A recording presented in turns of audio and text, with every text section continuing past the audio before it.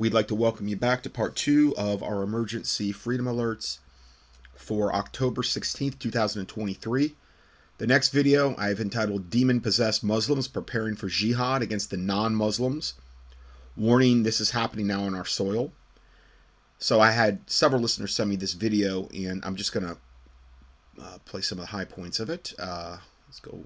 To worry about, and this thing is acclimating, getting worse by the hour and by the day. You've got flyers going around for today. We're talking about marches, protests happening here in the United States. Friday, October 13th, 3 p.m., International Day of Action for Palestine. Broadway, BTW, 41st Street South and 42nd Street. Stand with Gaza, unequivocally, bring flags, signs, and kefiyehs. Whatever that is. Here's another one. Call to action. Flood City Hall. Alderman. It was actually called the International Day of Jihad, meaning holy war, this past Friday the 13th, which is also an occult holiday, and it was also the 13th of October, which is another occult holiday. It is the numbers 3-1. Well, 13 is the number of rebellion, but October 31st, Halloween, okay, well, it is you reverse the numbers and it's 13. And it's also the month of October. You got, the witching month and the whole 9 yards. So it was an occult holiday from many angles.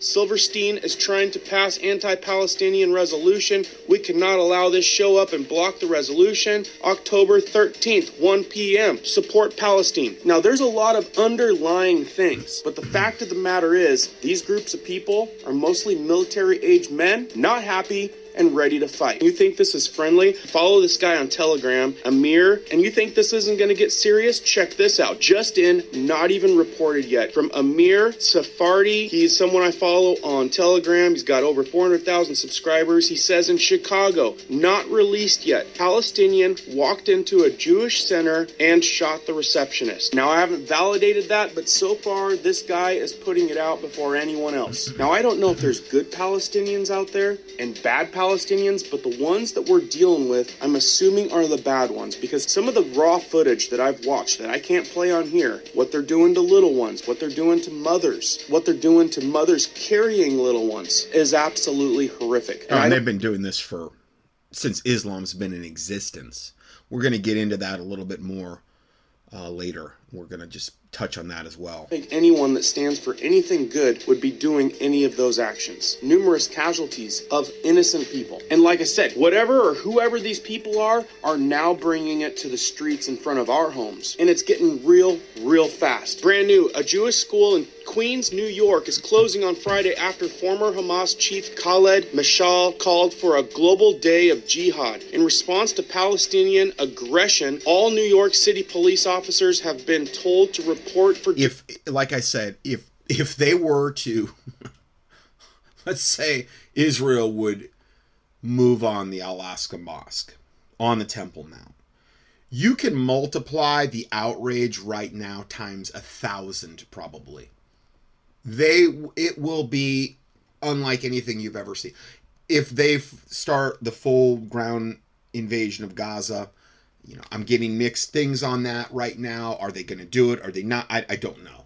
I don't know. But that by itself is going to kick off a lot of different things. But there is so many things Israel could do to multiply this times. And again, this is what could bring us into World War III. In uniform on Friday, the NYPD. Everyone is being called out for this right now. And you think this is pointed in just the direction of Israel? You're wrong. This is pointed towards basically every American that thinks the way you and I do. All Christians and basically any Caucasian or white people. And wait till I show you this clip after this one. This one by Nick Sorter on Twitter. Global Day of Jihad declares on Friday. Down further, it shows former Hamas chief Khaled called for a global day of jihad and said Muslims should show anger on Friday and send a message of rage to Zionists and to America. What? And these people and groups are on our streets right now in high numbers. It says right here from the NYPD, officers are expecting civil unrest. New York City has seen increasingly aggressive protests in support of the Palestine over the past several days. Down further, it says Floridians are armed. We won't be intimidated. Some people are warning that Americans stay indoors on Friday, and Israel government is warning Jews around the world to stay away from protests. Be wary on Friday. And you think this is just going to end on Friday? They get away with this thing's going to ramp up real hard. Now, before I show you this next clip that'll give you a really good sense of how these people are, I want to warn you, please, if you're in a city area, if you're in an area where any of these protests are happening, I highly suggest, unless you're looking for a fight, to stay out of the way. I don't know how unraveled, unglued this type of situation could get, but I'm suspecting the anger and the rage coming from this group and the level of beliefs behind these people and what they're capable of doing without any feeling whatsoever. There's no compassion over the idea of a human life, young or old, male or female. Empathy with these people were checked at the door a long time ago. These are images of them firing missiles near the Gaza Strip over and over. They don't care where these missiles hit. They don't care who gets hit in the crossfire. And when it comes to us... And they've been doing this for decades, indiscriminately launching missiles from Palestine or the Gaza Strip or wherever and into Israel indiscriminately. They don't care who they hit as long as it's killing or terrorizing the Israelis. Okay? That has been going on for decades, and that's just one of the atrocities they commit on a daily basis, essentially, all over the world. On our streets where these protests are, I'm sure the same principle applies. They don't care who gets in the way. Now check this out. This is right down in front of the Congress Hotel. But listen to the verbiage, listen to the attitude coming from these people, and then take in mind that this is on This is in America. Streets. Tell me that I need to condemn the riots, that I need to condemn the looting. And I told them, I condemn the police. Okay, so they were being told they need to condemn the riots and the looting or whatever's going on over there, and he said blank that. He's only going to condemn the I'm sure the Israel and their response, even though they did stand down and let them have it their way for a little bit of time, and again all by design on purpose, but there's nothing you could ever do to appease Islam in general, because of what I got into last week. It's the eradication and the hatred for the Jews and the Christians and the infidels in general, meaning a non-believer in Islam, is never going to go away. It is baked in to their devil death cult religion. Okay, so it's part of the way they practice their religion, and that will never change unless maybe the Antichrist comes along and claims to be the Imam Mahdi, their awaited savior, and he gives them some new edicts. Now, basically coming again, like the Bible predicts, as a man of peace. Like he's going to have all the answers. That is the only way I could see that changing. So now as Palestinians are resisting, I will not condemn the way that Palestine resists. Yeah. I condemn Israel. I condemn the United States. He won't condemn all the indiscriminate rockets they've been firing into Israel for decades and decades and decades. And all the suicide bombers that go into cafes in Israel and blow themselves up and kill innocent Israel. No, they won't condemn any of that or all the other atrocities they commit. They'll never condemn that. They love it. I condemn white supremacy. White supremacy. He sounds like some kind of woke, whatever, saying that. I condemn imperialism and I condemn colonialism. Oh, yeah. Because you're such a voice of a bastion of moral supremacy that you have this ability to go in and judge the whole world. Like your devil death cult is some wonderful puritanical thing that everyone should aspire to. People can tell what it is, but they didn't say it. There you go. Condemn the United States. They're on our streets telling us that. You guys don't think that this is a big deal? It's a huge deal. Can you go anywhere? But they've been doing that for years. I mean, they've again, it's baked into their religion. Israel and see American flags flying left and right? Do you go to Ukraine and see American flags flying left and right? Despite bad leadership, the country that comes in and saves the day, the place that everyone wants to go, yet... Not always saving the day. I think he needs to get the memo in the military-industrial complex, but yeah. No one will fly our flag in other countries, yet you go and see this. You see all of these flags flying with disgrace on the United States, on our soil. I'm telling you, people need to wake up to this. This is getting way, way out of hand. And this is happening all over the world. Is this some kind of big takeover? How about our friends up in Canada, Quebec, right here in Montreal?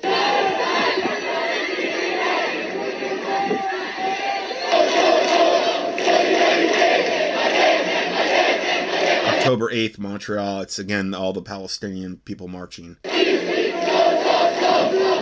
in support of the Palestinians. These are angry people wanting to fight. In fact, are. you can go on social media sites like old TikToker and watch street brawls right now between one side and another. You don't think this isn't going to blow up? I swear, this is a ticking time bomb about to blow up. And like I said, these aren't peaceful protesters that you would see at maybe a rally that's been condemned in the recent years that are, you know, the patriotic folks that come out in families and are super peaceful about the good and making America great. These guys look like an angry military. Look.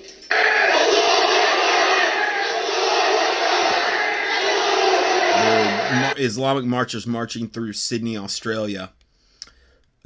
They just look like a demon-possessed horde, which is what they are.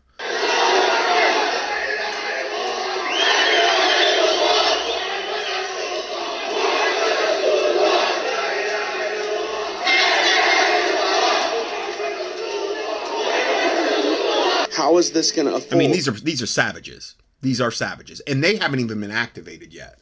Like I said, when the day comes, I believe when Israel makes its move on the Temple Mount, on the Al-Aqsa Mosque, so they can rebuild the third temple, because I don't see any other way around that unless whatever. Oh man, and that's just one of the things that could really send them all into outer space. And this is happening today, somewhere around 1 o'clock. Hopefully I get this video out in time to warn people, but it's not going to stop today. They're just rubbing up the engines. Like I said, all over the world. How about our friends in Australia?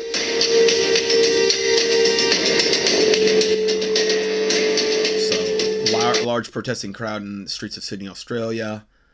13th, this was Friday the 13th. It's all Palestinian supporters with flying their flags.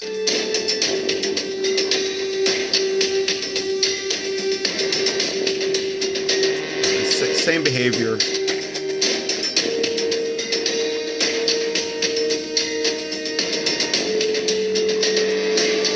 And again, to get the full, obviously, you're going to have to watch this in order to... I give you the link, though.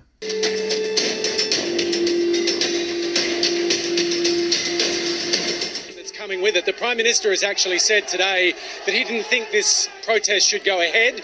The Zionist Federation, the Jewish Board of Deputies has circulated an email that came through from police this afternoon warning Jewish residents of Sydney not to be in the CBD and the Circular Quay throughout this protest this afternoon. So in that sense, this is really unusual. Unusual for sure. When we thought in America that we're safe from the possible war that's happening over there, how safe are we? They're marching our streets, condemning them along with the United States for supporting Israel. Now, you could believe one way or another. The fact of the matter is, the American people, along with the Israelis, being told to stay home, stay in your home, that's not safe. And if it's getting that bad, y'all need to take it seriously. This is on our streets. A lot of people projecting this is going to get way out of hand. And with that open border policy, so many people came across the border. We don't know who they were, but we noticed that there's a lot. Like, look right here. Chicago. Oh, they're still pouring over.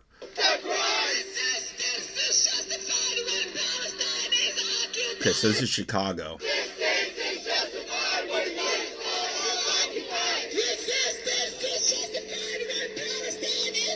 I mean, can they do anything but scream like demon-possessed banshees? I don't know. They're just funny that way, I guess.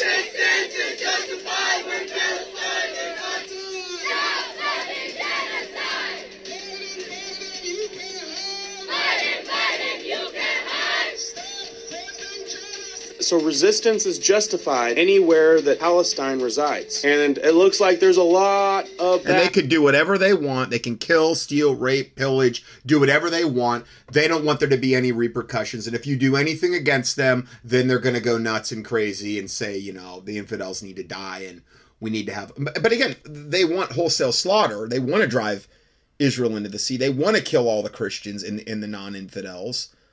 They're not a people you can reason with, is the whole point. And I think I made that point abundantly clear last week. With all the things that they do in their religion. All the really sick, twisted sexual stuff that they do. And they don't have any problem with. Let me tell you, talk about having your minds darkened, like the Bible talks about. You're dealing with somebody that's a sick, twisted sexual pervert, and this is generational. I mean, a gigantic percentage of these people are inbred, guys. I just watched a whole video on it this week.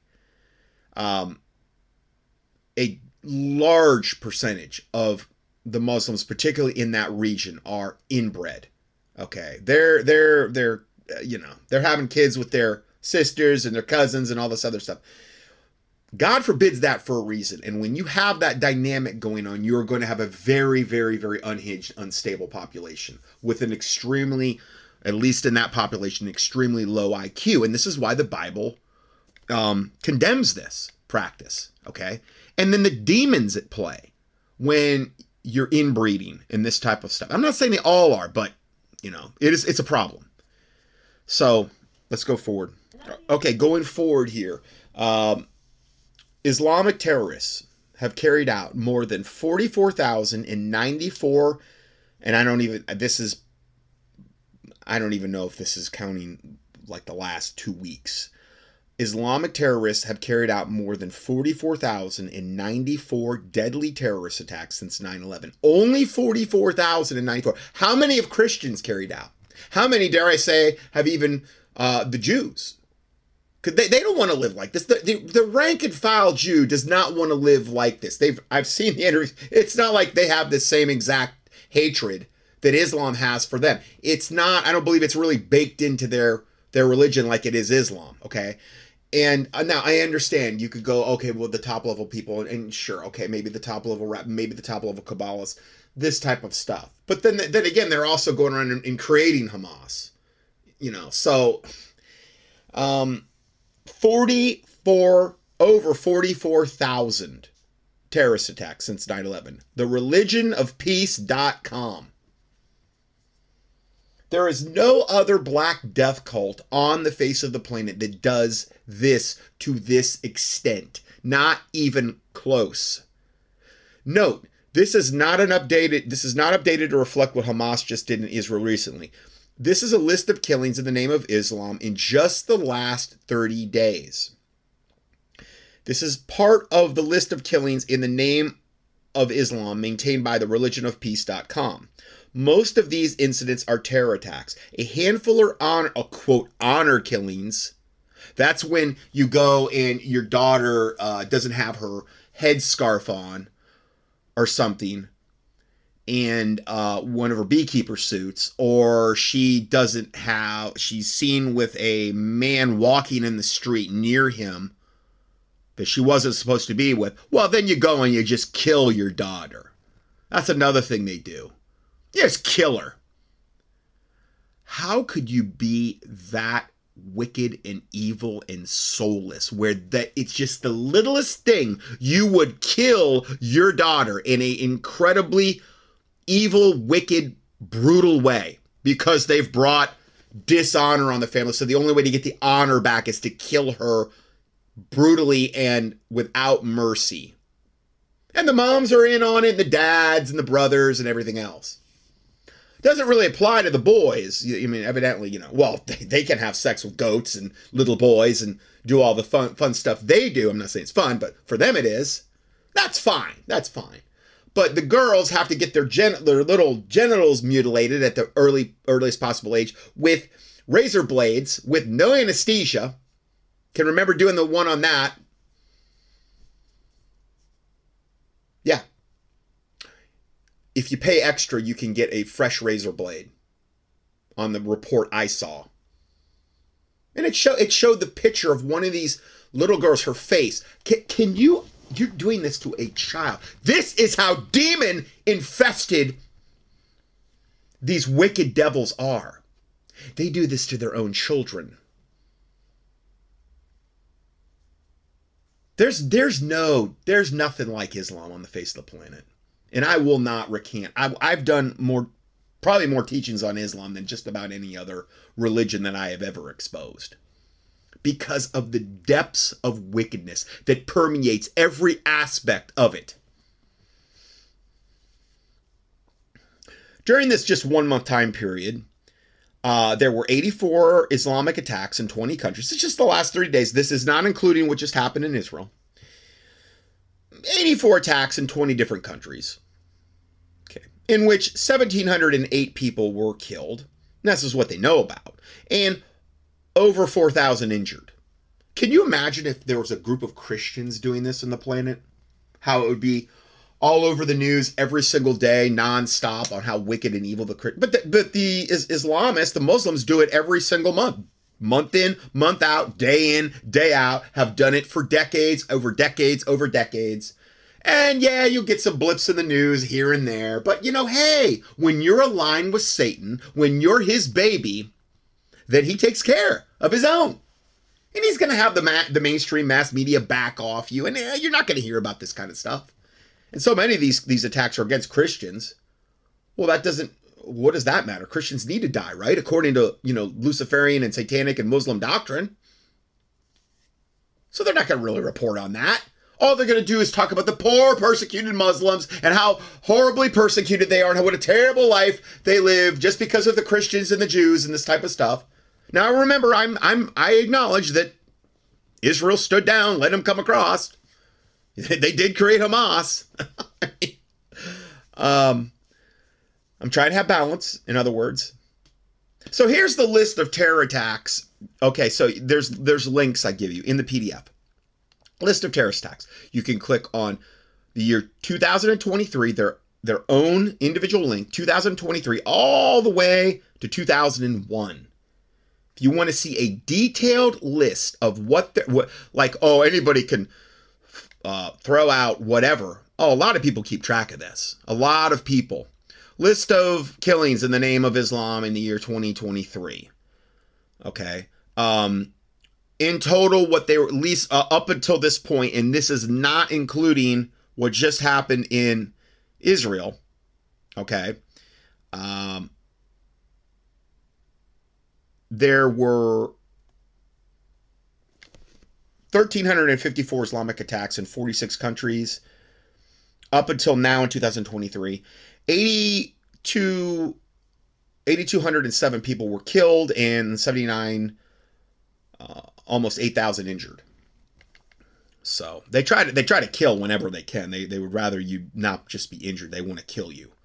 Okay. But that's, it's fine because it's Islam and it's protected satanically. So here's a whole list. You can click on any, and it gives you each attack, where it occurred, the date it occurred, what happened. Not making this stuff up. Why America's schools are at risk from an attack like occurred on Israel on 10/7/23. Joining me now is John Giddock. He is author of the book When Terror Returns, The History and Future of Terrorist Mass Hostage Sieges. I had him on a few months ago. I've been interviewing him. This is a thick book this guy authored here on this particular subject. 2008. Terror at Beslan, a Russian tragedy with lessons for America's schools. John, welcome back to the broadcast. Thank you for joining us. Well, thank you for having me, sir. John, we were just showing some video footage before you got on that Hamas has put out. It looks like they're kind of mimicking perhaps the deserts of Arizona with drones going into Arizona, or the deserts of Texas with drones going into Texas. And they are using these drones with bombs on them to attack a crowd. They've got cardboard people set up that they attack. And there is the theory that maybe they're sending a message on how they're going to do some of their attacking before they do other things. But they clearly are going after crowds, when they do this demo with these cardboard cutouts. They clearly went after young people in Israel, a young person's festival. 260 bodies have been recovered from that site. So they have no qualms going after these young people. They went after families house by house, slaughtering these children. We have not brought you the footage. Which, again, they've done this behavior for years. For years. They've indiscriminately also fired rockets into Israel for decades and decades and decades, just hoping they'll hit somebody, or at bare minimum terrorizing the population. They don't care who they hit as long as they're killing someone that is an Israelite. Some of those families slaughtered in their homes, and we may bring it to you, but we're debating because it is so graphic. But again, if the media continues to defend Hamas, we will play those videos. I know the videos are being scrambled, as I said, by many of the networks. So far, we have not. But we have not played this one because of the nature of its complete graphic, pure blood. And most of them are children. So now maybe we have the people's attention. These people will kill children in their own homes. We heard the story today of a couple who hid their 10-month-old children, twins, hid them, and then they were murdered, and those twins were safely retrieved by the Israeli officials later. John, that sets up for the discussion you and I have been having. I went back in our archive. You and I have been having since 2008, that the Islamists would have no qualms attacking our schools and murdering our children. Now people maybe understand with Israel that is not hyperbole. Speak to this issue, please. Well, children, especially children in schools, but really children anywhere they can find them. They just happen to be able to find them in the greatest numbers on the most predictable schedules in our schools. And of course, in institutions that are largely, if not completely, unprotected.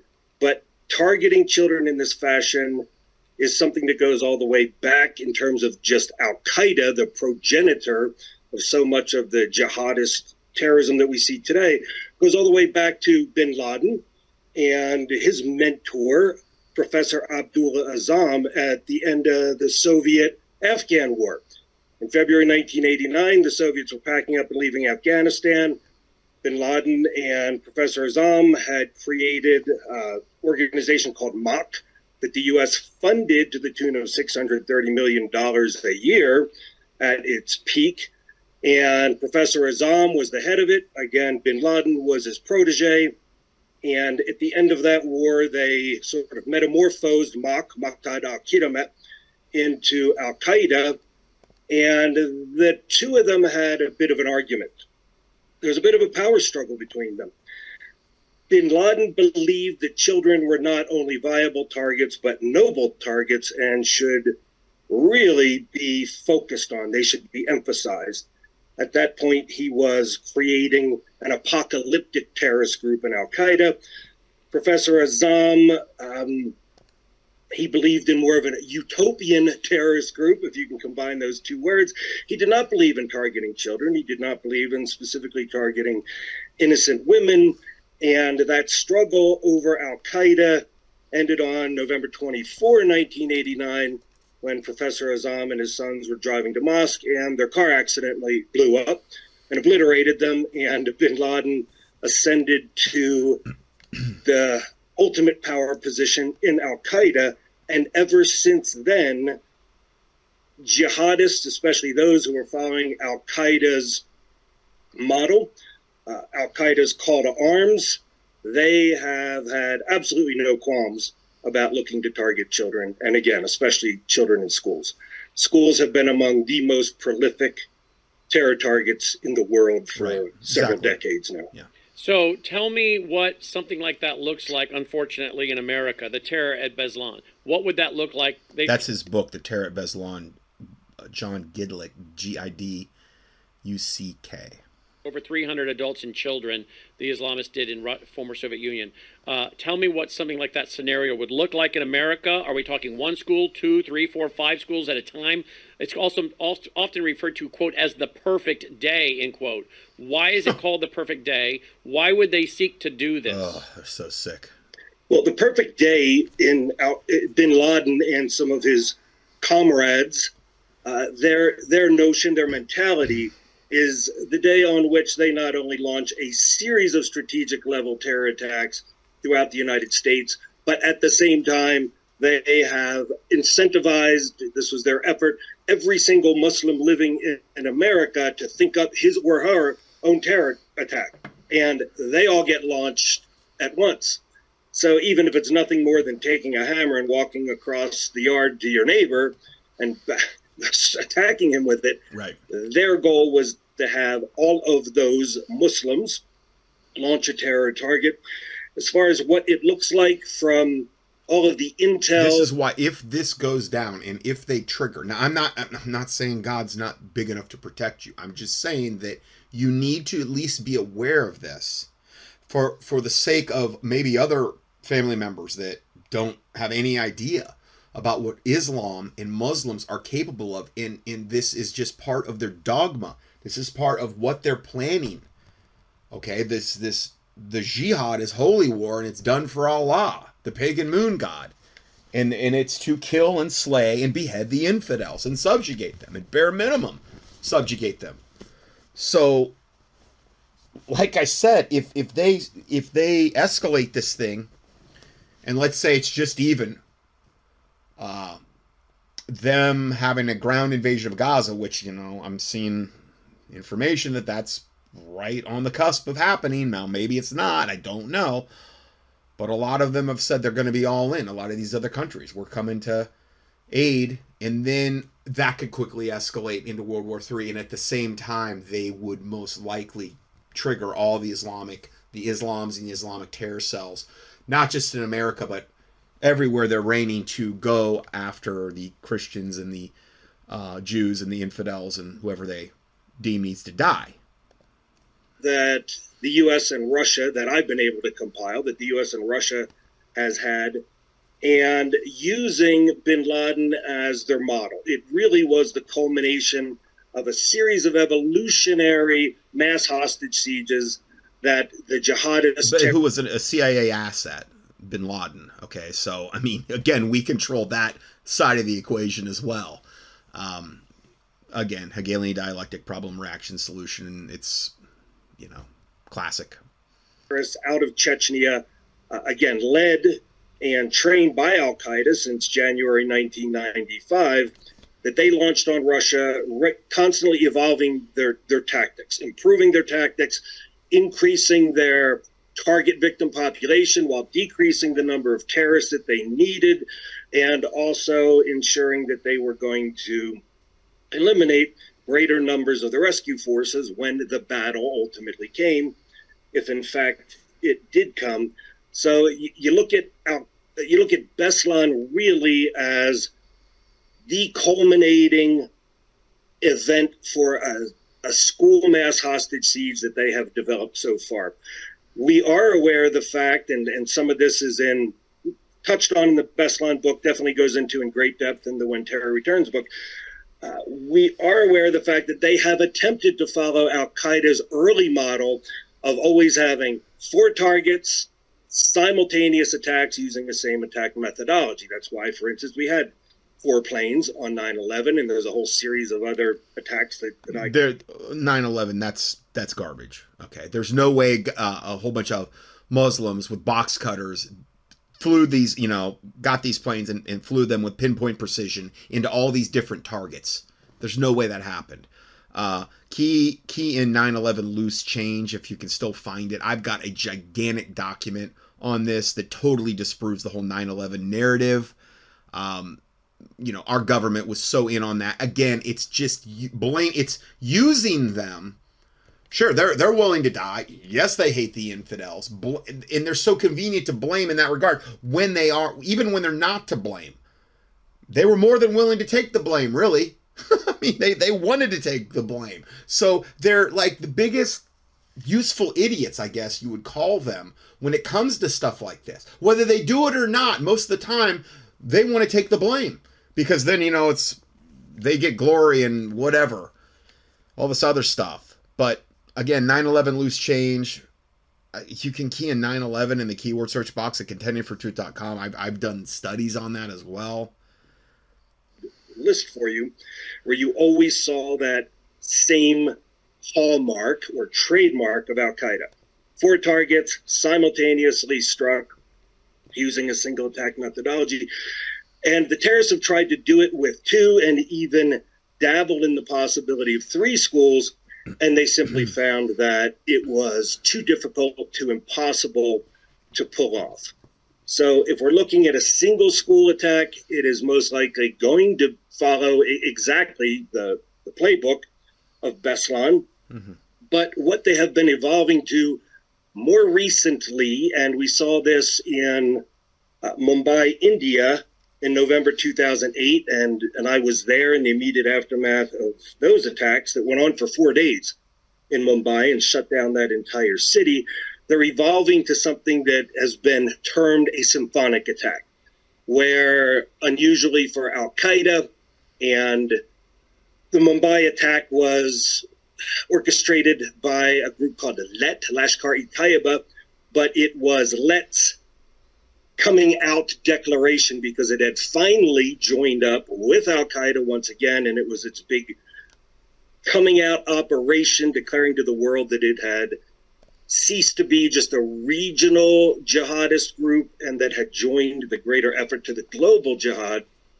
And with that, you see a new evolution where you have limited numbers of terrorists who now are in a really rapid mobile fashion. They're moving from target to target, attacking a large number of targets, using a large number of different attack methodologies. So instead of just blowing up 4 buildings, or instead of just taking groups of hostages, they are doing things like blowing up a gas station, blowing up taxis, doing drive-by shootings, attacking hospitals, attacking restaurants, attacking hotels.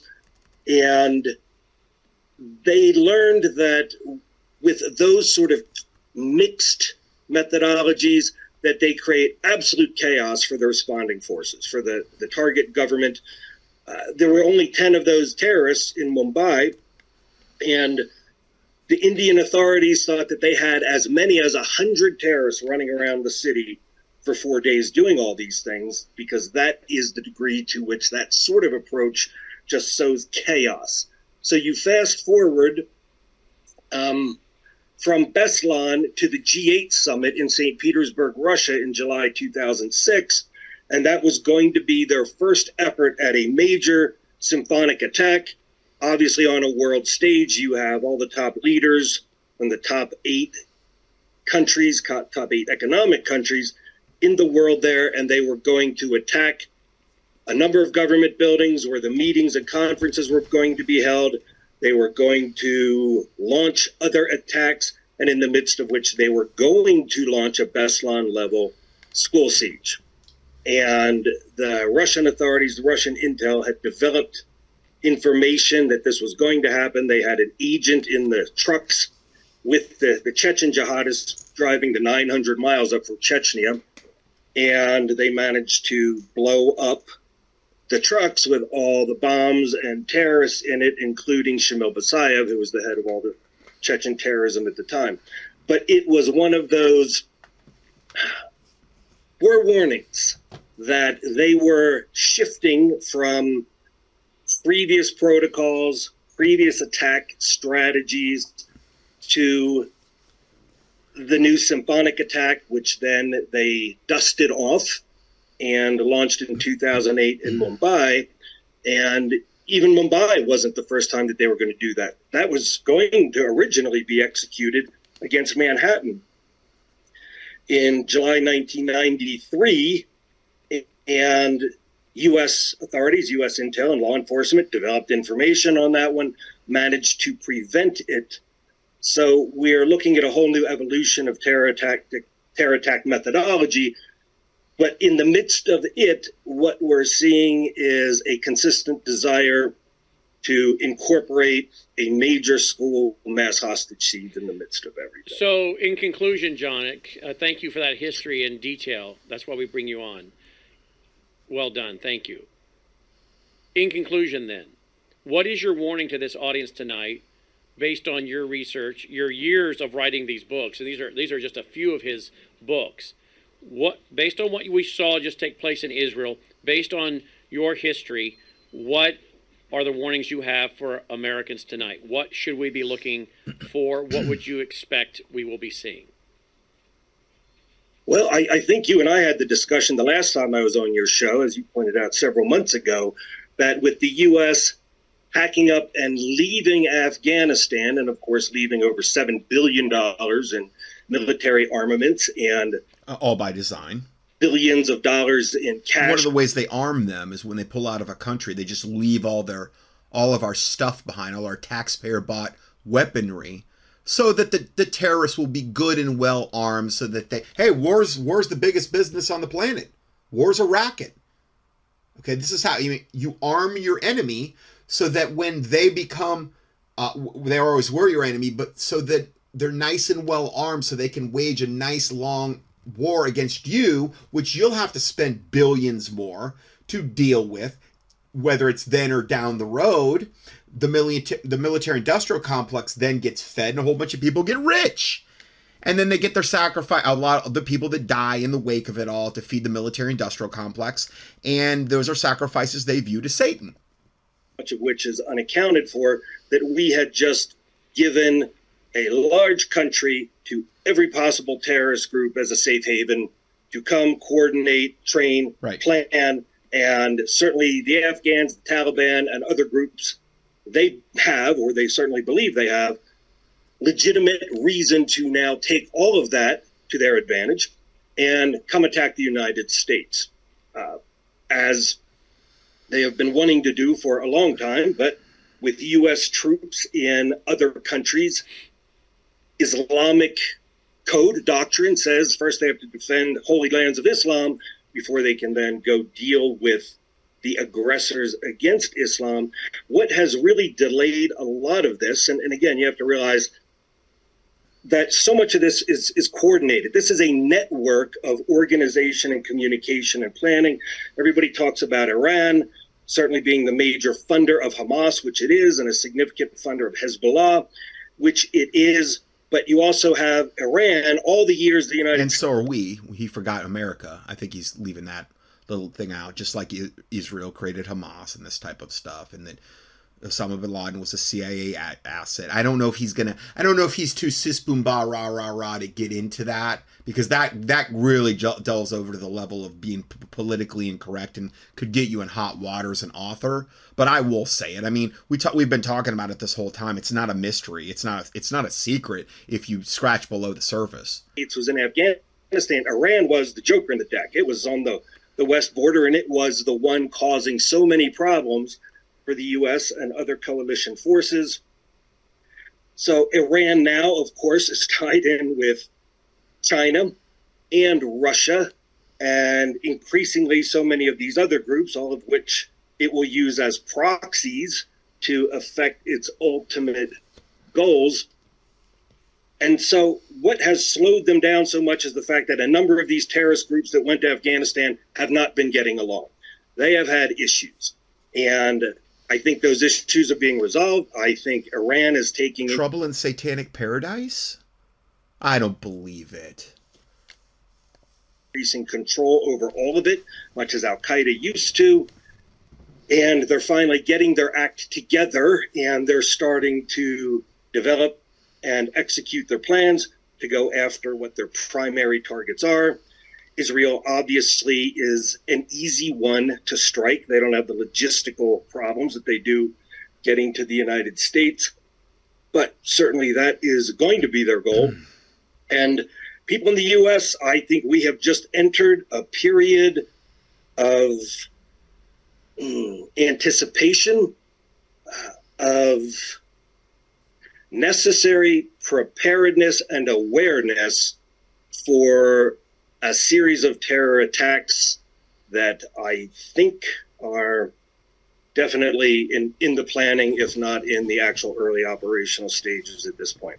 That is just my speculation, having watched all of this for a number of decades. Well, it's a very educated theory, and folks, that's why we brought him on. You should get the book, Terror at Beslan, A Russian Tragedy with Lessons for America's Schools, When Terror Returns, The History and Future of Terrorist Mass Hostage Sieges. Again, you can get these books. Where can they get these books? What's your website, John? You know, I don't really have a website. Okay, so he gets in all that. Anyway, let's go forward here. I got a lot more to cover. Longtime listener, Patricia, she says, do you have a file on Chuck Baldwin? And she said, do you have a file on him? If so, I'd like to see it. I was just sent the craziest document from his ministry. It was forwarded her from Chuck Baldwin's ministry. And she says, he is a wicked, lying Palestinian shill. Yeah, I agree. I'm going to explain to you why I agree in a sec. She says, I have no idea how Christians can be this deceived. Really, I don't understand it. They need to see this as part of the agenda to get the entire world to hate the Jews. And they have bought it into it hook, line, and sinker. And these so-called ministers of the gospel are an important reason they believe this, meaning Chuck Baldwin. I am not interested in anything Chuck Baldwin has to say after what I read today. Oddly enough, 2/3 of all the Jewish people will die in the tribulation because they will not repent. I'm going to get into those Bible verses after this. So yes, many of their number are evil now, meaning many of the Jews are evil. 2/3 of them are going to die in the tribulation. 1/3 will be tried to silver and be brought through the tribulation, and we're going to look at those Bible verses, okay? Now, I've done 2 different studies where I talked about old Chuck Baldwin. Emergency Freedom Alert 5/24/21, where my reply to the Israel situation and what does Pastor Chuck Baldwin believe about Israel? The answer may shock you. Okay. And then I did another one on 5/24/21 part 2, and I give you the links here to these, or you can just key in Chuck Baldwin, you'll probably be able to find them. And here's some of the tables of content. Chuck Baldwin now teaches replacement theology and preterism, and he does not believe in the regathered Israel. Evidently, he believes in replacement theology, meaning Christians of his ilk that believe like he believes, evidently, or maybe he'd say all Christians. They've all the Bible verses that were clearly pertaining to Israel in the New Testament. None of that applies to Israel. That only applies to, evidently, Christians now. Now, I get into the whole thing about replacement theology and this thing called supersessionism and preterism. I get into that in detail in this study. I don't want to recover all of that, okay? But it is, a lot of people believe this now. A lot of people that have a lot of just hatred for the Jews, and maybe some that are full of pride, thinking, well, I would rather those verses apply to me, even though they don't. They're literally talking about the literal bloodline Israelites. Well, they've taken them upon themselves. Well, in order to do that, you have to kind of get rid of Israel. You kind of have to say, well, they don't really exist anymore. We've replaced them. I believe in preterism, meaning the stuff that happened basically in Revelation, that happened when the temple was destroyed, 70 A.D. And so therefore, I mean, it is a mess. It is an absolute mess of a theological nightmare. Preterism, supersessionism, replacement theology. I believe a lot of it's rooted in pride. A lot of it's rooted in hatred toward Israel. And I get into that in these studies. Part of it, I talked about the heresy of replacement theology and supersessionism. And then also, my Bible study, is God done with the Jews? No, he's not. All Bible, okay, all Bible. Then, Chuck Baldwin is a false teacher. Then, preterism, debunked and warning. And then the folly of preterism. Okay, so I cover a lot of ground in these 2 teachings. You know, I don't want to debate anybody on this. This is what he believes. I just quoted right from Chuck Baldwin.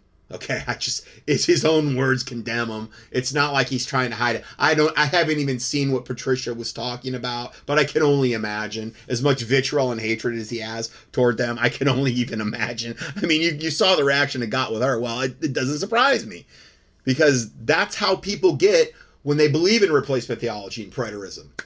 It's justified in their eyes, I guess. I don't know. So, is God done with the Jews? No, not according to the Bible. Now, when Patricia said that 2/3 of them are going to die in the tribulation, here's the verses she's drawing from to get that correct conclusion. And regarding nearing the end of the 7-year tribulation, Zechariah 13:1 says, In that day shall be a fountain open to the house of David and to the inhabitants of Jerusalem. So Zechariah 13 is what they're talking about here is the house of David and the inhabitants of Jerusalem. Okay, so the Israelites, the Jews. For the house of David and to the inhabitants of Jerusalem for sin and for uncleanness.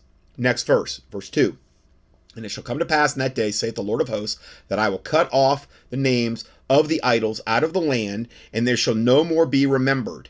And also I will cause the prophets and the unclean spirit to pass out of the land. So God is going to, this is near the end of the tribulation, God is going to start dealing with the bloodline Jews in the land of Israel, and he is going to start cutting off the idols and getting rid of the false prophets and this type of stuff. Now, if we go forward to verse 8, Zechariah 13, verse 8, and this is kind of the conclusion of what ends up happening as a result of all that. And it shall come to pass that on all the land, saith the Lord, 2 parts therein shall be cut off and die, but a third shall be left therein. So 2/3 of the Jews, because this is to the house of David and the inhabitants of Jerusalem, 2 parts of them are going to be cut off and die.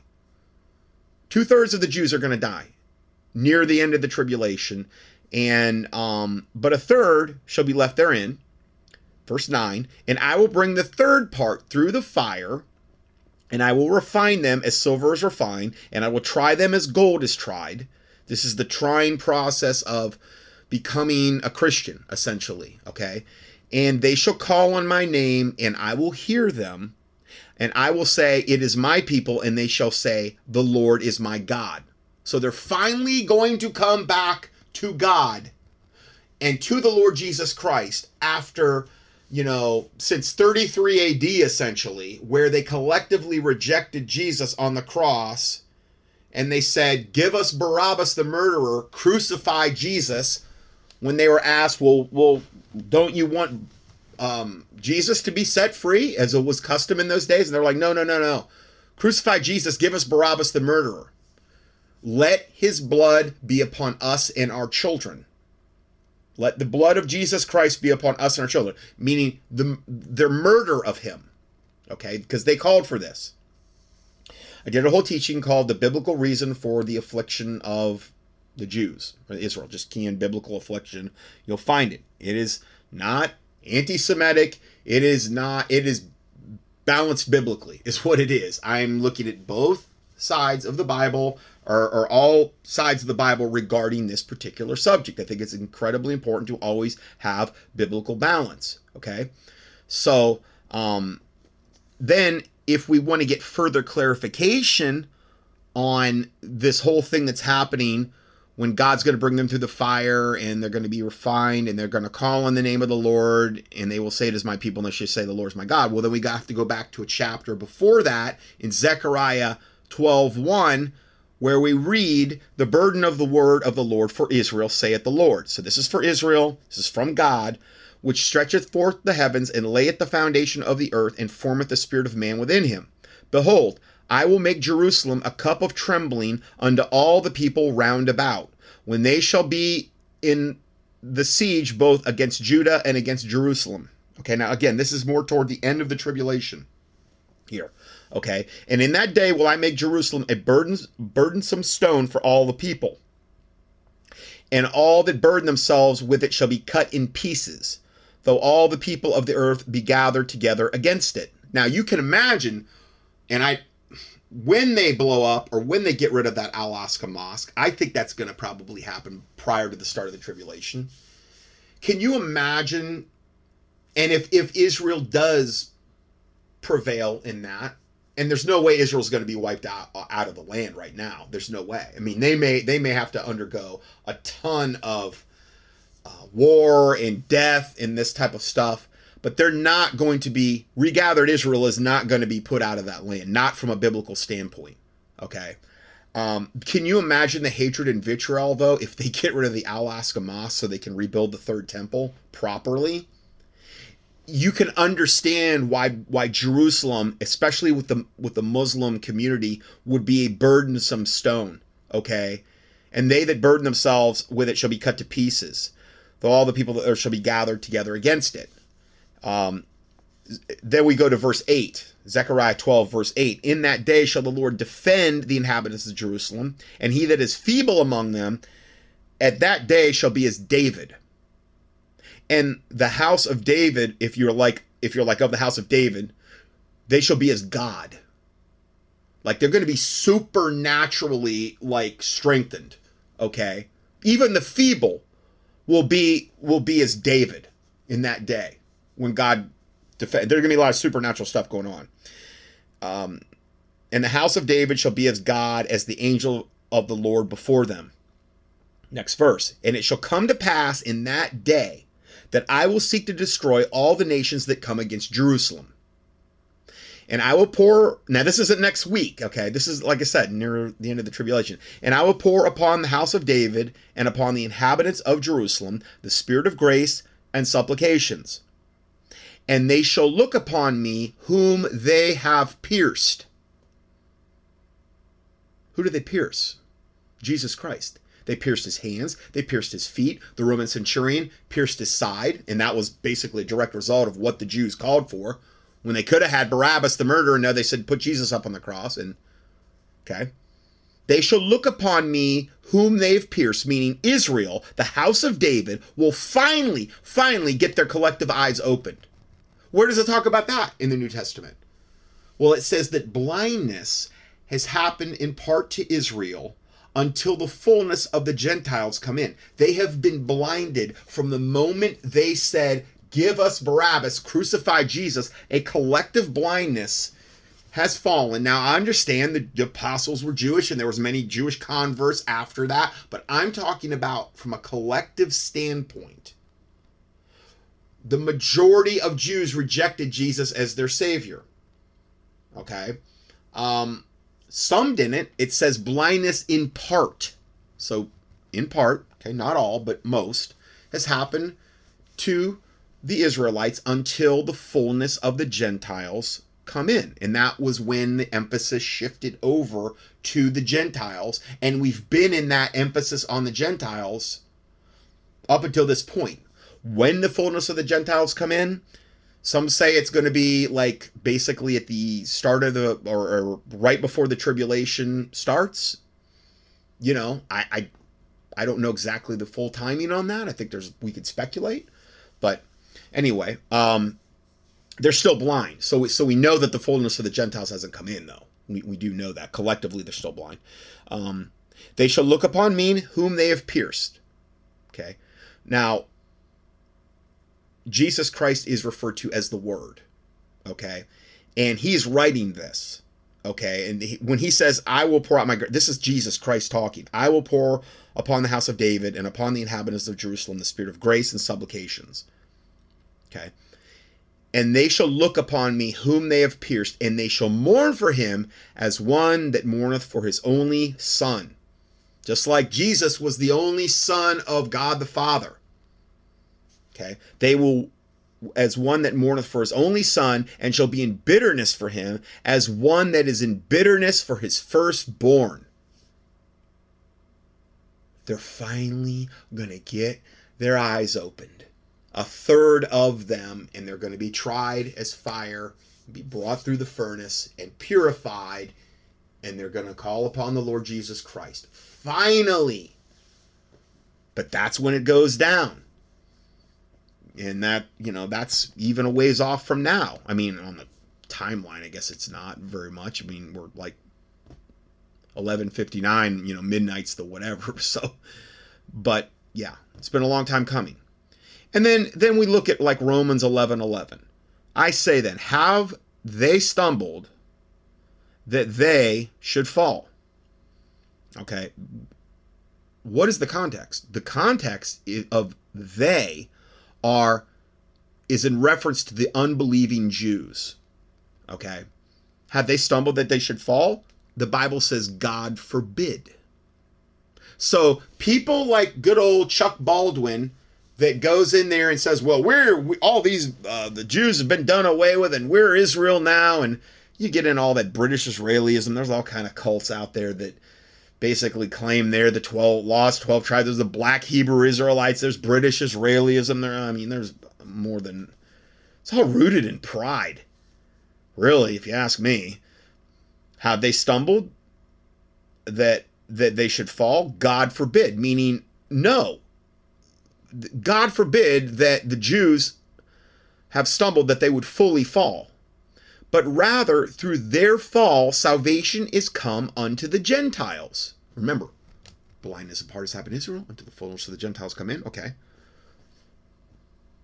To provoke them to jealousy. Verse 13. For I speak to you Gentiles, inasmuch as I am the apostle of the Gentiles. I magnify mine office. Now, he was the apostle of the Gentiles, but he was not a Gentile.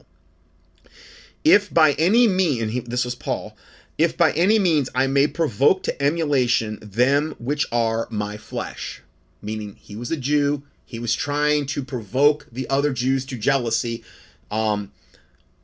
because they're his flesh. Okay, he's a Jew like they are. And might save some of them. For if by the casting away of them be the reconciling of the world, what shall the receiving of them be but life from the dead? For if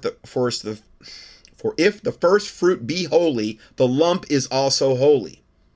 And if the root be holy, so are the branches. And if some of the branches were broken off,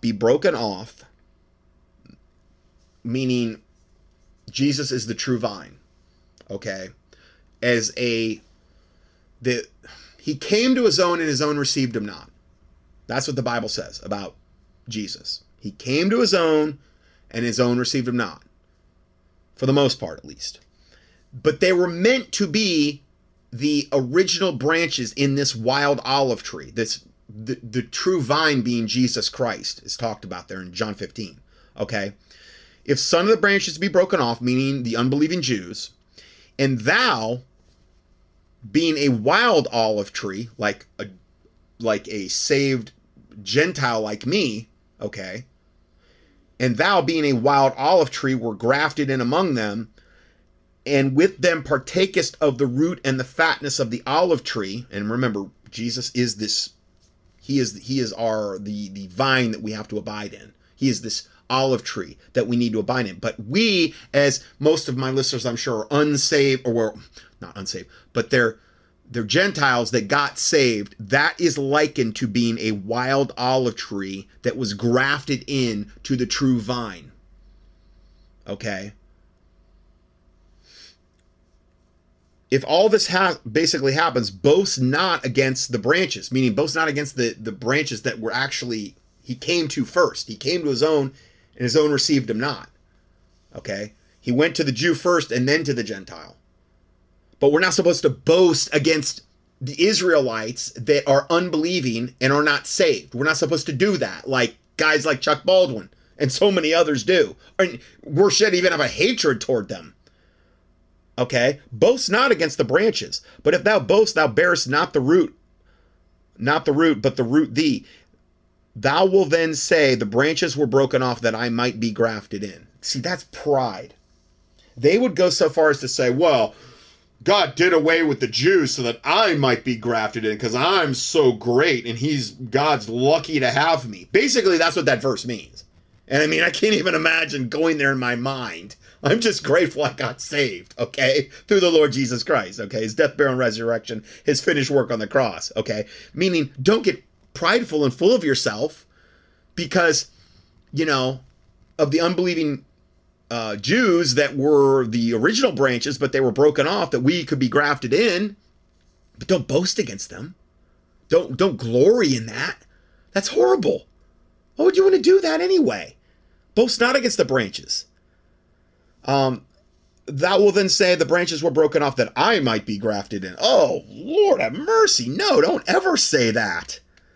And then next verse, well, because of unbelief they were broken off. Yes, because of unbelief. And thou standest by faith. Be not high-minded, meaning prideful, but fear. Okay? For if God spared not the natural branches, take heed lest he also spare not thee. Now let me go back here. John 1:10. He, meaning Jesus, was in the world, and the world was made by him, and the world knew him not. verse 11. John 1, verse 11. He came unto his own, meaning the Jews, or the Israelites, and his own received him not. But as many as received him, to them he gave power to become the sons of God, even to them that believe on his name, praise the Lord Jesus Christ, which were born not of blood, nor of the will of the flesh, nor of the will of man, but of God. The Bible says if ye be in Christ, then ye are Abraham's seed, meaning like an Israelite, and heirs according to the promise. We may not be a bloodline Abrahamite, we may not be a bloodline Jew, but we are considered in God's eyes Abraham's seed and heirs according to the promise. There's no reason to be jealous of the Jews. Okay? Just praise God for your salvation. And that he had mercy on you and that the Holy Spirit drew you. Because without the Holy Spirit drawing you, you're not going to get saved. So, all right, going further. For if God spared not the natural branches, take heed lest he also spare not thee. Behold, therefore the goodness and the severity of God. On them which fell severity, meaning the unbelieving Jews, but on thee goodness, if thou continue in his goodness, otherwise thou shalt also be cut off. Man, that doesn't sound too good. Continue in, finish the work, finish the race. It's not that you're saved by works, okay, but you continuing and finishing the race is evidence of your faith. It is evidence of your faith in the Lord Jesus Christ, okay? Not giving up is evidence of that. The Bible says, they that endure to the end, the same shall be saved. Also says, pray that you are counted worthy to escape all the things that are coming upon this earth and to stand before the Son of Man. Jesus Christ said that. So there's a lot of verses that pertain to this. Then verse 23, Romans 11, verse 23. And they also, if they abide not still in unbelief, meaning the unbelieving Jews, if they abide not in unbelief, not still in unbelief, shall be grafted in. Well, praise the Lord Jesus Christ. I want the Jews to get saved. I want as many people as possible to get saved. That should be what we all want. I think, for God is able to graft them in again. Amen. Praise the Lord. Last verse, 24. For if thou were cut out of the olive tree, which is wild by nature, or a wild olive tree grafted into the true vine, okay, and were grafted in contrary to the nature unto a good olive tree, how much more shall these, which be the natural branches, meaning they were actually, God came to his own received him not. He came to them first, okay? How much more shall these, which be the natural branches, be grafted into their own olive tree? Yeah, amen. Amen. And then let's counterbalance it with this. What does the Bible say about the Jews or any other race being better than another? So this is the total polar opposite. This is the biblical balance of those verses and these verses. And I believe this is how the Bible says we should view the Israelites. Okay, I don't know if I have enough time to get through all these, but Galatians 3, 26 through 29, for ye are all the children of God by faith in Christ Jesus. For as many of you have been baptized into Christ, have put on Christ. There is neither Jew nor Greek. There's neither Jew nor Greek. There's neither bond nor free. There's neither male nor female, for ye are all one in Christ Jesus. And if ye be Christ, you belong to him, then you're Abraham's seed, Abraham the father of the Jewish race, and heirs according to the promise. Praise the Lord Jesus Christ. That should be what, the type of thing we focus on when thinking about Israelites and ourselves. It clears a lot of stuff up, if you ask me. It clears a lot of stuff up. Again, it says it kind of another reiteration here. Colossians 3:1 in verse verse 1 and 11, if ye be risen with Christ, seek those things which are above, wherein Christ sitteth on the right hand of God, where there is neither Jew nor Greek, here we go again, circumcision nor uncircumcision, barbarian, Scythian, bond nor free, but Christ is all and in all. Okay, so then we go further. Okay, so beware of Philippians 3, 2 through 8. Paul said in Philippians chapter 3, verses 2 through 8, beware of dogs, beware of evil workers, beware of the concision. What's the concision? Webster's 1828 defines concision literally meaning a cutting off. Hence, in Scripture, the Jews or those who adhere to circumcision, which after our Savior's death was no longer a seal of the covenant, but a mere cutting of the flesh. But they turned it into something evidently you had to do in order to be saved according to them. Okay, so they were adding works to the whole process of whatever they consider to be salvation. Again, Paul said in Philippians 3, 2 through 8, beware of dogs, beware of evil workers, beware of the concision, meaning those saying you have to be circumcised in order to, whatever. For we are the circumcision which worship God in the Spirit and rejoice in Christ Jesus and have no confidence in the flesh. I mean, we don't have confidence in our own works to get us into heaven, essentially. Okay? And then he says, though I might also have confidence in the flesh, if any other man thinketh that he hath whereof he might trust in the flesh, I more. Paul was circumcised the 8th day, of the stock of Israel, of the tribe of Benjamin, an Hebrew of Hebrews, as touching the law, a Pharisee, concerning zeal, persecuting the church, touching the righteousness which is of the law, blameless. But what things were gained to me, those I counted lost for Christ. Yea, doubtless I count all things but loss for the excellency of the knowledge of Christ Jesus my Lord, for of whom I have suffered the loss of all things, and do count them but dung, that I may win Christ. So all these accolades he had of being the Hebrew of Hebrews and all the stuff, he counted them for nothing, that he may win Christ. Again, and this is the last one. Romans 11, verses 25 through 28. For I would not, brethren, that ye should be ignorant of this mystery, lest ye should be wise in your own conceits, meaning you don't want let pride to come into you, that blindness in part is happened to Israel until the fullness of the Gentiles come in. And I believe that blindness is going to end near the end of the tribulation, according to what Zechariah 12 and 13 talk about. Okay? That's where I think it's going to really happen. I mean, if it happened like before the abomination of desolation, that wouldn't make sense, because then people would be mass converting. Jews would be mass converting to Christianity. That doesn't make a lot of sense in relation to what the Antichrist is going to try to do in Israel and this type of stuff. No, it makes more sense if it happens more toward the end. Okay.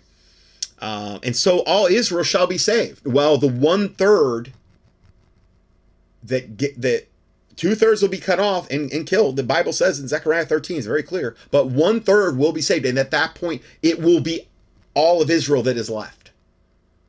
Okay. All Israel shall be saved, as it is written, there shall come out of Zion the deliverer, and shall turn away ungodliness from Jacob. For this is my covenant unto them. Now, this is hearkening basically to Zechariah 12 and 13. This is basically a confirmation of those verses I just read you. For this is my covenant with them, when I shall take away their sins, as concerning the gospel, at least for right now, they, meaning the Israelites, are enemies for your sakes. Now, I'm adding some words in here. I added in the Israelites. I just want to clarify that. They are enemies for your sakes, but it's touching the election, meaning the elect, the saved, those that should be saved, okay? They are beloved for the Father's sake. See, God's not done with the Jews. They're still beloved in God's eyes. Okay? So take heed, be not high-minded, like Chuck Baldwin and so many others who've just collectively thrown them all under the bus and love to look, preterism's real and supersessionism's real and replacement theology is real. This is how I justify this. I'm like, man, that is some seriously unbiblical garbage you're believing in order to justify your own pride. Scary. Really scary. And again, listen to those teachings I did on Chuck Baldwin. If you're still on the fence, I give you all the documentation too on what preterism is, supersessionism, replacement theology. It's insane. All right, let's go further.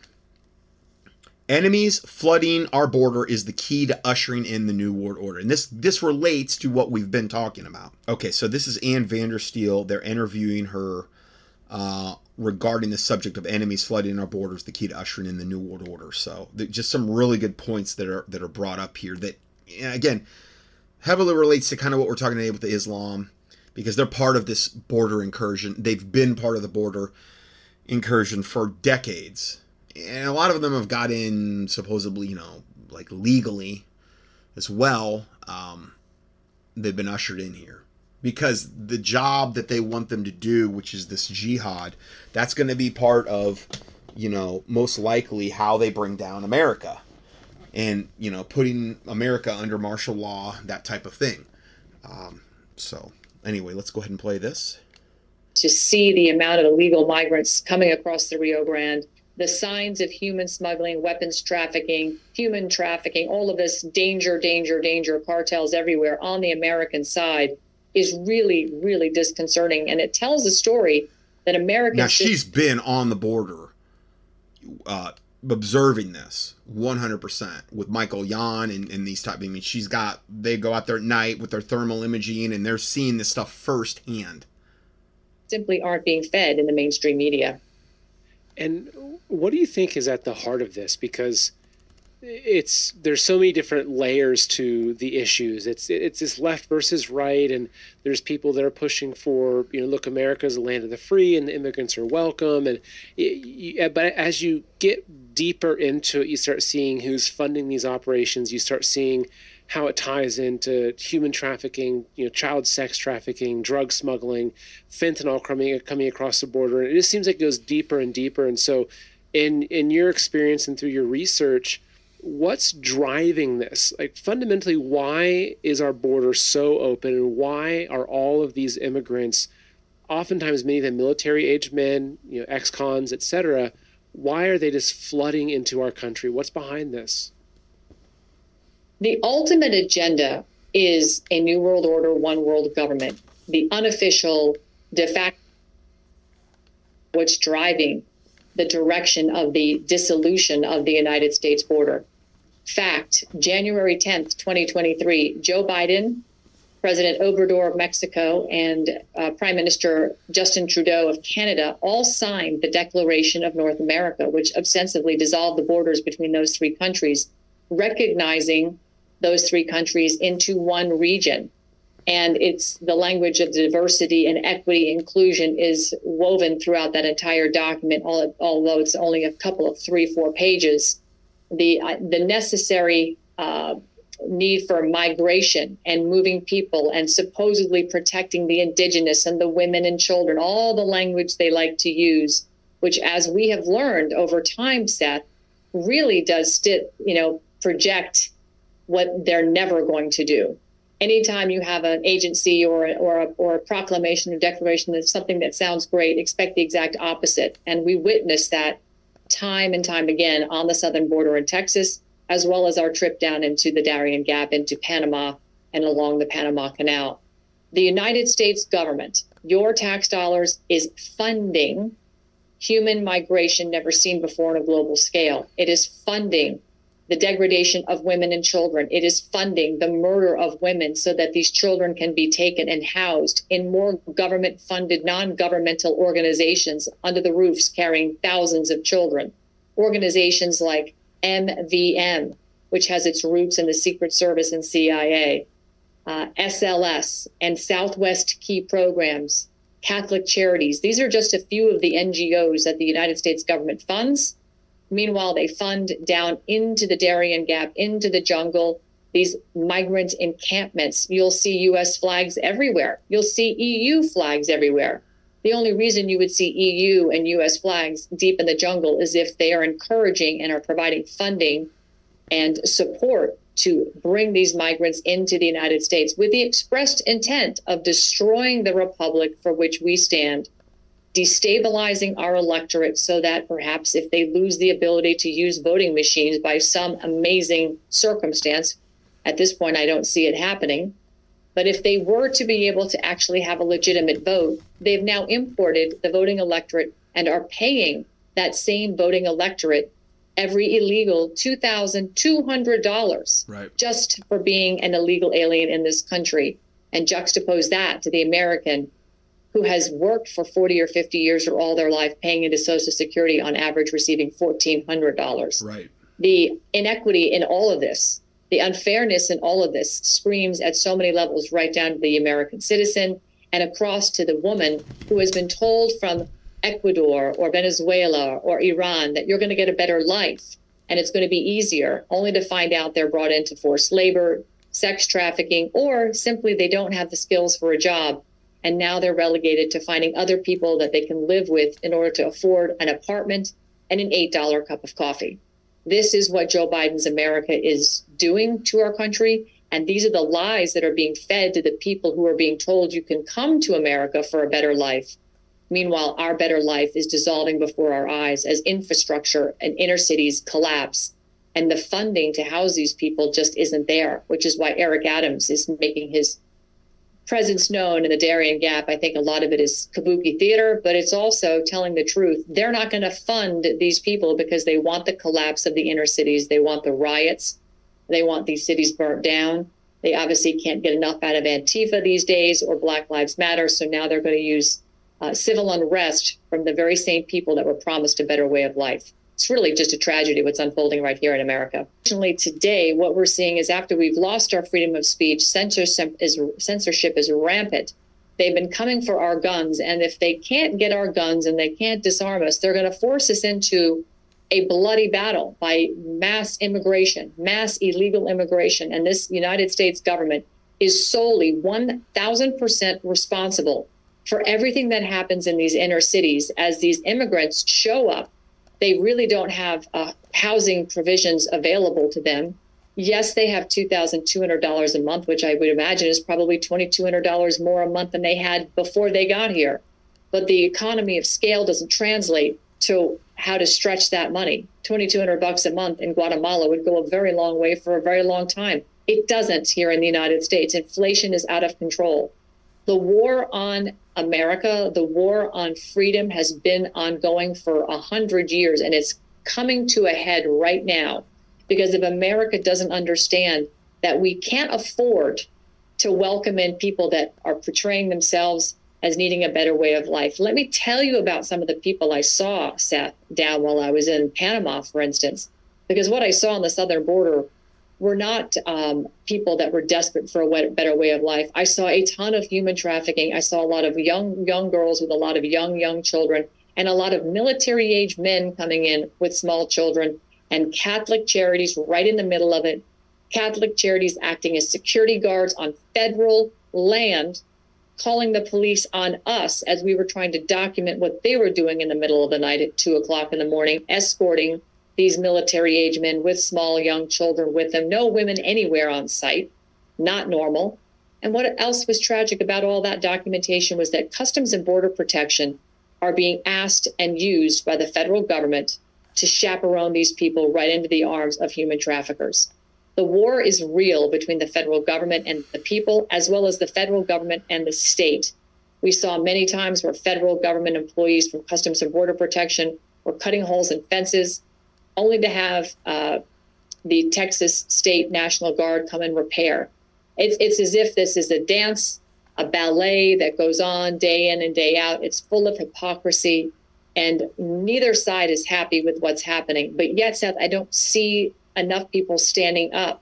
And I'm starting to hear through the relationships I have in organizations like tacticalcivics.com, where people are learning about citizen grand juries and how grand juries can actually not only indict people that are investigating, but they can also investigate the federal prosecutors that call the grand juries together, because a lot of the times we're learning these federal prosecutors are partisan witch hunt hacks that are weaponizing the justice system and the grand juries to put away their political opponents.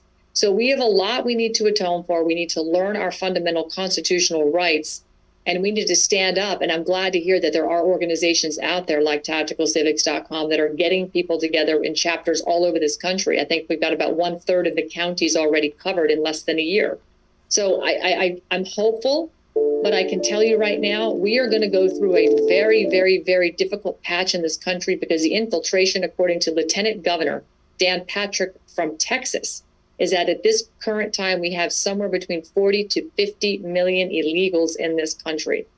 And if you don't think that we have a lot of people waiting for a dog whistle to activate in some form or fashion against the Americans and possible little 9/11 events or whatever, Right. Why else are they doing emergency broadcast tests in such an organized fashion if they don't know something's coming? And last thought, Exactly. And we're going to talk, if I can fit it in, we're going to do a brief segment on that, if I can fit it in at the end of the study here on the emergency broadcast thing that happened. Before you pose the next question, I'm aware of the fact that the Federal Emergency Management Association, FEMA, just had erected in the Midwest a ham radio tower that has worldwide reach. And this tower was erected in a record time. In fact, the contractor was explained that FEMA wanted this tower built before the end of the month. So that being said, what do they know that's coming? Why are multimillionaires building these fallout, dugout, survival shelters to the tunes of millions of dollars per shelter? Why are they doing this so quickly and so rapidly? What do they know that we don't, Seth? Mass immigration, what you're seeing through your FEMA contacts and the whistleblowers, do you think that there's some sort of event or series of events that are planned to disrupt, to massively disrupt our way of life here in America to ensure that a normal election doesn't happen next year? I absolutely think there's something in the works. And it's probably at this point, Seth, I mean, if you look at all the ingredients we have, What's a normal election? They're all rigged at this point. I mean, any kind of higher level, totally rigged. So, I mean, that ship is so sailed, as far as any kind of election integrity. I don't mean all of them maybe on a local level, but come on. Whole thing about Biden beating Trump, and it's not because I'm for Trump or whatever, but come on. I mean, they talk about, they've got to do this or that because Biden, they got to get Biden in again. Come on. They didn't need they didn't need that. They had enough to do whatever they were going to do with what they already had in place when Biden got in. Legal immigration. We have a lot of disease coming in with these immigrants. For instance, multi-drug resistant tuberculosis is on the rise, not only in Texas, but everywhere in the country, because thanks to the World Economic Forum puppet of Greg Abbott, he's pumped these illegals all over the country. And when they couldn't get work in the inner cities, they went into the agricultural communities for which most of them have experience. And that experience has translated zoonotic diseases like TB to be transferred to cattle, therefore slaughtering tens of thousands of herds of beef and dairy cattle, which is unnecessarily skyrocketing the price of beef. And we're seeing those price escalations now. So you're seeing supply squeezes. You're seeing trucking companies like Yellow Trucking, the largest trucking company in the country, that even took a $750 billion loan last year from the federal government, file for bankruptcy and close, kicking out thousands and thousands of truck drivers out of work. So our supply chain, we've seen our trains derail on the regular. We understand the Chinese are part of those attacks. I've reported on it. We're seeing the FBI cover this up. They're covering up anything they can when it comes to the food insecurity that we're facing, the national security threats that we're facing with these migrants, and of course, the health security of the migrants bringing in disease. So when you consider a perfect storm of cities that are overcrowded with migrants that don't have jobs, that are bringing disease, and food supply waning, the cities will be the first to go upside down. When you can't feed yourself or your baby, people will do whatever they need to do in order to survive. And when the cities burn down, these same people will move out into the suburbs, and the cycle will continue. Because until we close the border, until we identify all these people and gather them up and send them back from where they came, oddly enough, a lot of these people, Seth, that came here for a better way of life, the skills they could have had applied into manufacturing jobs have been offshored to the countries from where they came. So it's a cruel joke on so many levels. And again, humanity is expendable to this global psychopaths from the World Economic Forum that are the puppet masters for the regime that we call our U.S. government, which is nothing more than globalist puppets for those that wish to see one world government. And they need America to collapse. They need the American people to beg for government help.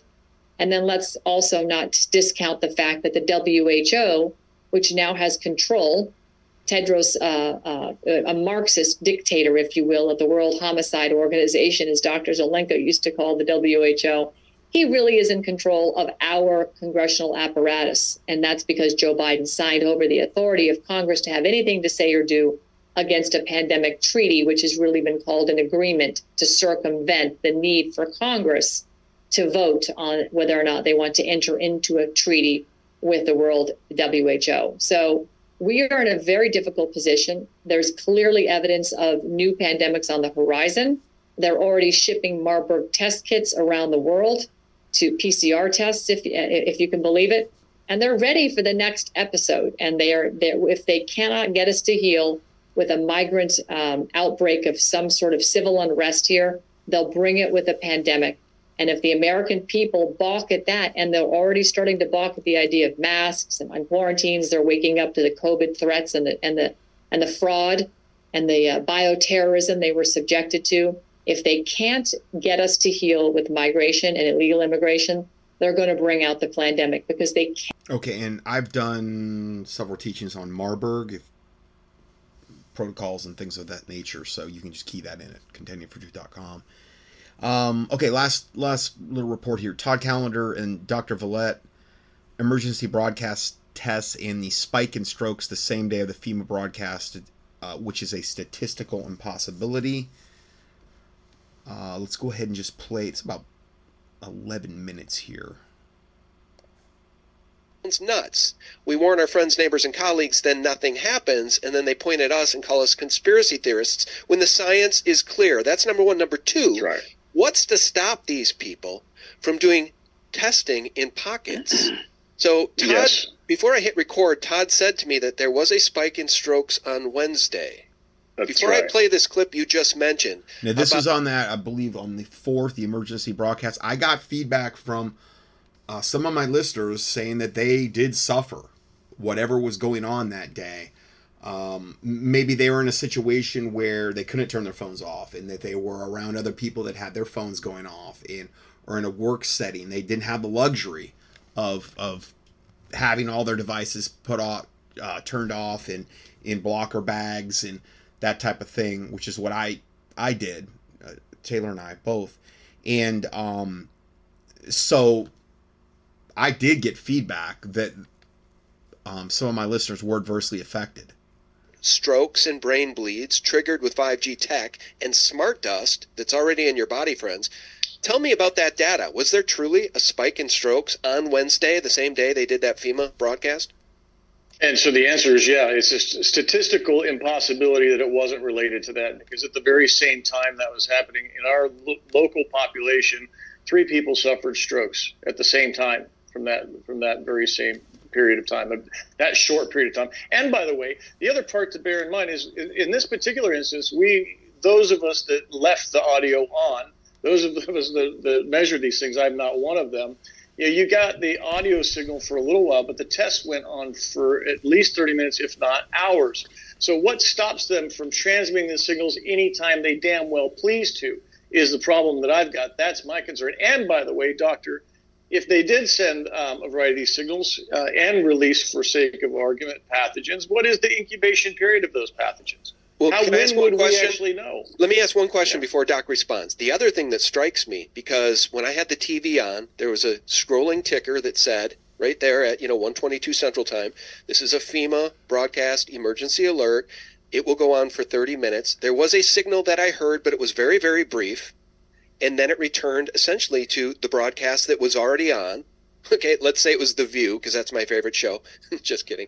And so they returned to the normal television show. And that seemed to just about be it. I didn't hear any other signals. But what's to stop these people from broadcasting a frequency we can't hear? You know, like a dog can hear things we can't hear. How do we know that they weren't broadcasting a frequency that could potentially be nefarious that we didn't even hear? Human beings couldn't pick it up. Well, one of our team members that is in the group that Todd started actually did detailed testing and confirmed spike and pulsed frequencies. The other thing, let me just point out, the standard emergency broadcast testing that has gone on most of my adult life occurs for about a minute. Never in my lifetime have we had one that went on for at least 40 minutes based on the testing that several people in our group did with EMF meters. Colonel Marecki did an excellent video showing what was happening with 3 different cell phones. One of my colleagues, a retired military master sergeant in Arizona, did his testing, and then Dr. Ralph Grams did his testing that he reported to all of us, Todd, and he had actual times of the pulsed frequency, higher frequency that was released. Now, added to that, we had other reasons that we needed to shut down some of the communications in my offices and my residence property. And the Wi-Fi was disconnected and disconnected from power.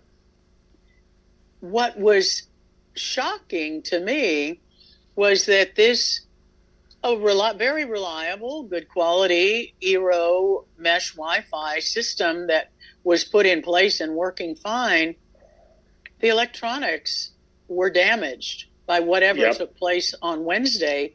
And I literally was dead in the water. I had no communication. The internet, the modem for the cable internet had to be reset by the company because it was affected in some way and they weren't getting a signal. The company, Cox Cable, was actually able to remotely get that working and reset. Remotely. Yes, remotely. Okay. So they were able to get into the cable modem remotely and get a healthy signal back after the test. And then we never could get the totally working Wi-Fi system on Tuesday. We could not get that operating. I literally had to replace all of the Wi-Fi router and extenders that were covering about 7,000 square feet of space. Let me ask you this, Doctor. Maybe it's a simple question or a simple answer, and I'm just too dense to figure it out. Okay, given that they could remotely turn your stuff on and off, given that they damaged all your equipment, given that you would have heard this signal for all of 10 seconds, what exactly is the point of the emergency broadcasting system going on for 30 minutes or more? You only heard 10 seconds. What is the rest of that? There is no point for it going on 30 minutes as far as I'm concerned. In fact, than to damage your stuff. Well, or to do the testing. Can I make one clarification? So when I just mentioned a second ago that perhaps they were testing in pockets, what's to stop them? I was actually thinking of 5G. I mean, this FEMA broadcast event could have been taking place in parallel unity with a 5G test in pockets. And the reason I bring that up is because of the video Todd recommended we play. I'm going to play that in just 1 second. Nanoparticulate matter, already in our bodies, 5G, and novel neuroweapons. For those who don't think this stuff exists, think again. Sadly, it does. Listen to this. Moreover, you heard earlier about the idea of nanoparticulate matter that can be utilized in a weaponizable way. And here, too, we're looking very, very strongly at what nanoparticulate matter can do to the nervous system. Some ongoing studies with our colleagues in the medical branches of NATO have, in fact, shown that this is a guy, some high-level dude, doing a presentation. I think this is before military. Stroke and brain bleed triggered with 5G technology and smart dust that is in your body. And he's doing a slide presentation here. Of nanoparticulate matter in a scatter arrangement can be used to incur what looks to be broad-scale epidemiological stroke epidemics. So what we're able to do here is infiltrate the brain space with nanoparticulate matter that aggregates in situ, on site in the brain. And there's one of two things: either penetrates from the vascular space, gets in through the bloodstream, gets in through the nose, through the mucosa, or infiltrates the vascular space and clogs it. What is the result? What's called a nanoparticulate stroke, or a hemorrhagic diathesis, fancy word, for it's a predisposition to individuals having brain bleeds. So he's openly discussing these weapons the government has that they can deploy against us. Demonstrated? Oh, absolutely. We're able to show animal models of same, and the Italian group has done a fair amount of work demonstrating that nanoparticulate matter can be highly disruptive, not only of brain vascularity, but brain function. You may not necessarily incur a stroke, but you're going to begin to disrupt the network properties of the brain, and as a result, engage something more of a long wars effect through the use of these types of matters, where you now begin to influence the population in increasingly concentric circles of expansion. Okay, that's so interesting. You've all probably seen the video. You've probably seen the video of the insects circling a cell phone. Yeah. Okay, here's the thing, guys. Here's what's so disturbing about that clip. And Todd, help us flesh this out. But that man is describing a weapons system, and the good-hearted Americans that might be listening are thinking, well, maybe they're using that technology against our adversaries. These are weapons of war to be used. No, the war is on the home front. The war is on the domestic home battlefield, and you, dear listener, are the enemy of these people, not necessarily this man specifically. Who's this guy talking, Todd? Well, he also happens to be Professor James Giordano. He's a University of George Washington professor, and he happens to be one of our government's favorite experts on everything. In fact, he also appears in the U.S. Army Combat Capabilities Development Command of Chemical Biological Center, Aberdeen Proving Grounds, and he's the guy that was part of the authoring of cyborg soldiers, super soldiers, and what would they do when you tell them? How are they going to react when you tell them this? Right, so it's not just this. I mean, he is Mr. Nanotechnology.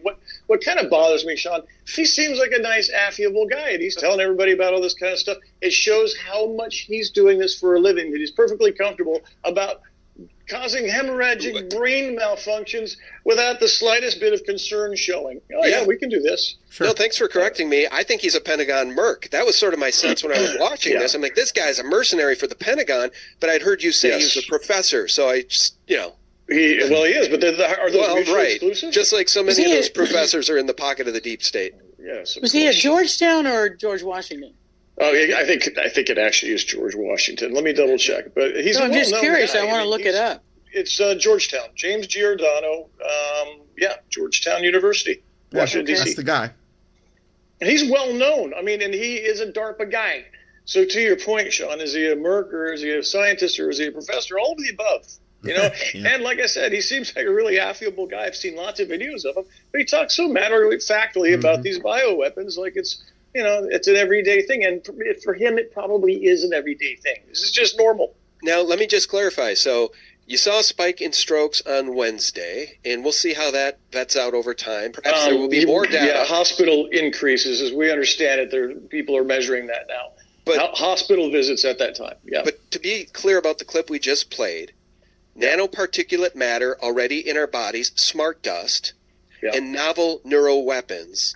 The title of that video suggested 5G was a component of this. I didn't hear him mention 5G, but that is a component to trigger this, right? And cause. He just said cause. It was a component of the title, but we only heard a tiny portion of the video, so I'm sure he got into that in the actual video itself. It's of strokes. Yes. Or a tsunami of strokes. That's what he said. And to change behavior of people, to change the behavior of people. Again, Operation Crimson Mist, Rwanda. That's right. Think about it, friends. Yep. That's right. Crazy. And look, anybody who says, this zombie apocalypse is like at any given moment, any given second of any given day, like that, they can do it. They've already done it, right? We don't have to question. They already have the technology. They've already demonstrated the technology. Just as you said, Crimson Mist in Rwanda. This is not science. We talked about Crimson Mist in Rwanda last week in detail. This is science. They have the ability to do this any given moment of any given day. Okay. So, again, that goes on for quite a bit longer. I just wanted you to hear that just to kind of do a follow-up update on the whole event that went on the 4th. And again, I wasn't saying that there's going to be some zombie apocalypse on the 4th, but what we're talking about is what are they staging? Were they beta testing? Were they doing different things in different areas? Were they doing it to see how many people have their phone turned off, because they can monitor those types of things. So anyway, that's all I have for today. I had another video, but there's no way I can squeeze that in. So God bless you, and Lord willing, we will see you in the next audio.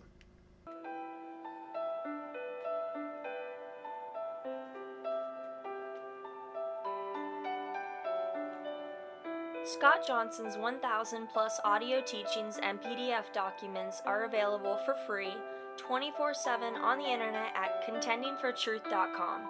That's CONTENDINGFORTRUTH.com. In addition, we also offer a free Christian current event and health email newsletter. You can sign up at contendingfortruth.com. These email newsletters typically only generate about 3 to 6 emails per month if you subscribe to both lists. Please prayerfully help us to continue this work. For mail correspondence or to support this ministry, our mailing address is Scott Johnson, 2359 Highway 70 Southeast, number 321, Hickory, NC 28602. Or on the internet, a PayPal donation link can be found at contendingfortruth.com. Thank you, and may the Lord Jesus Christ richly bless you.